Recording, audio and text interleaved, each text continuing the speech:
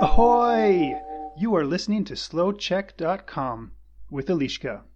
Ahoj, dobré ráno, dobré poledne, dobré odpoledne, dobrý večer. Jak se máš?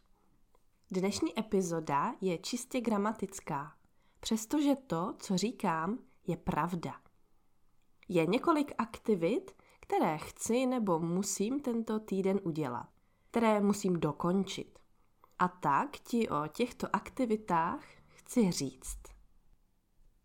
A nakonec budu mluvit o aktivitách, které už jsem dokončila. Tak, jdeme na to. O víkendu budu studovat arabštinu. Musím říct, že je to docela fuška, protože na svou oblíbenou arabštinu nemám dost času. Nicméně o víkendu si na arabštinu čas udělám. A budu se učit nová slovesa. A budu se je učit, dokud se je všechny nenaučím. Dneska odpoledne budu stříhat nová videa. Některá videa jsem natáčela už minulý týden s Mahmudem pro kanál Yalla Česky. A některá videa jsem natáčela sama pro svůj Slowcheck kanál na YouTube. No a ráda bych ta videa dokončila. A proto na těch videích budu pracovat. Budu na nich dělat, dokud je všechna nedodělám. Taky se budu o víkendu koukat na film. Normálně se jeden večer podívám na polovinu filmu a pak jiný večer na druhou polovinu filmu. Ale tento víkend se budu koukat na celý film a budu se na tento film koukat, dokud ho nedokoukám do konce. Jo, jinak dneska večer musím dopsat jeden článek. Píšu článek pro časopis Ahoj. A tento článek budu psát, dokud ho nedopíšu. To znamená, že ho budu psát, dokud ho celý nedokončím. A poslední věc, kterou musím tento týden udělat, moje kolo má totiž menší problém a tak jsem si řekla, že ho musím opravit.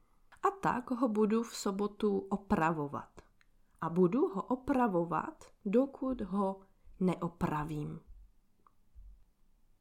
Tak, to byly záležitosti, které mám v plánu dokončit. Ale teď už hotové aktivity, co jsem tento týden už udělala, co jsem už dokončila.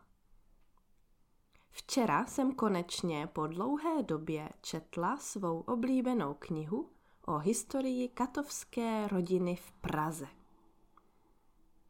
Kat je člověk, který popravuje lidi. Když si ve středověku něco ukradl nebo někoho zabil, nešel si do vězení, ale popravil tě kat. No a já obvykle nejsem schopná přečíst víc než 20 stran. Obvykle přečtu třeba jenom půl kapitoly a potom jdu dělat něco jiného. Nevím proč. No, ale včera to bylo jinak, protože jsem si řekla, je to fakt parádní kniha, ráda bych přečetla větší kousek.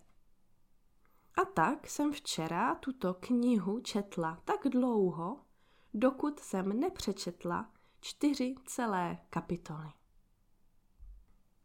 A jedna věc, na kterou jsem moc hrdá. Tento týden jsme s jednou mou studentkou trénovali české pády. Je Angličanka a bylo pro ní těžké pochopit, proč máme v češtině pády. Jaká je v nich logika, jak se používají a samozřejmě, kdy použít který pád. A tak jsme se rozhodli trénovat, protože ona chtěla ty zatracené pády pochopit. A tak jsme trénovali pády, dokud je nepochopila. Vysvětlovala jsem pády tak dlouho, dokud to nepochopila. Takže teď už chápe existenci pádu v češtině. Mám fakt radost. No tak, to je všechno. Doufám, že jsi mi rozuměl nebo rozuměla. A jestli ne, tak to můžu vysvětlit znovu a jinak. A budu to vysvětlovat tak dlouho, dokud to nepochopíš. That's it, guys, for today. I hope you liked today's grammar episode. If you did, share it, comment it, and support it. How? Via tipe.com, where already so many of you send me a little €1 for €1 contribution for a €1 coffee. Thank you so much. With your support, I can continue releasing one new Slow Czech episode every Friday. And now you can subscribe to Slow Czech YouTube channel and Yalla Česky YouTube channel, where I'm talking about how logic the Czech language is, and I'm talking about the grammar, and I'm using the Czech grammar in stories. Plus, with cooperation with the channel Yalla Česky, I'm showing you the secrets of Brno in Slow Czech. So, if you like Slow Czech, share it, check the slowczech.com website, or Facebook, or YouTube, or TP, and most importantly, měj se hezky, uč se česky a uslyšíme se příští pátek. Tak čau! You can find more podcasts for different levels on Slow Czech's website, Facebook page, and YouTube channel.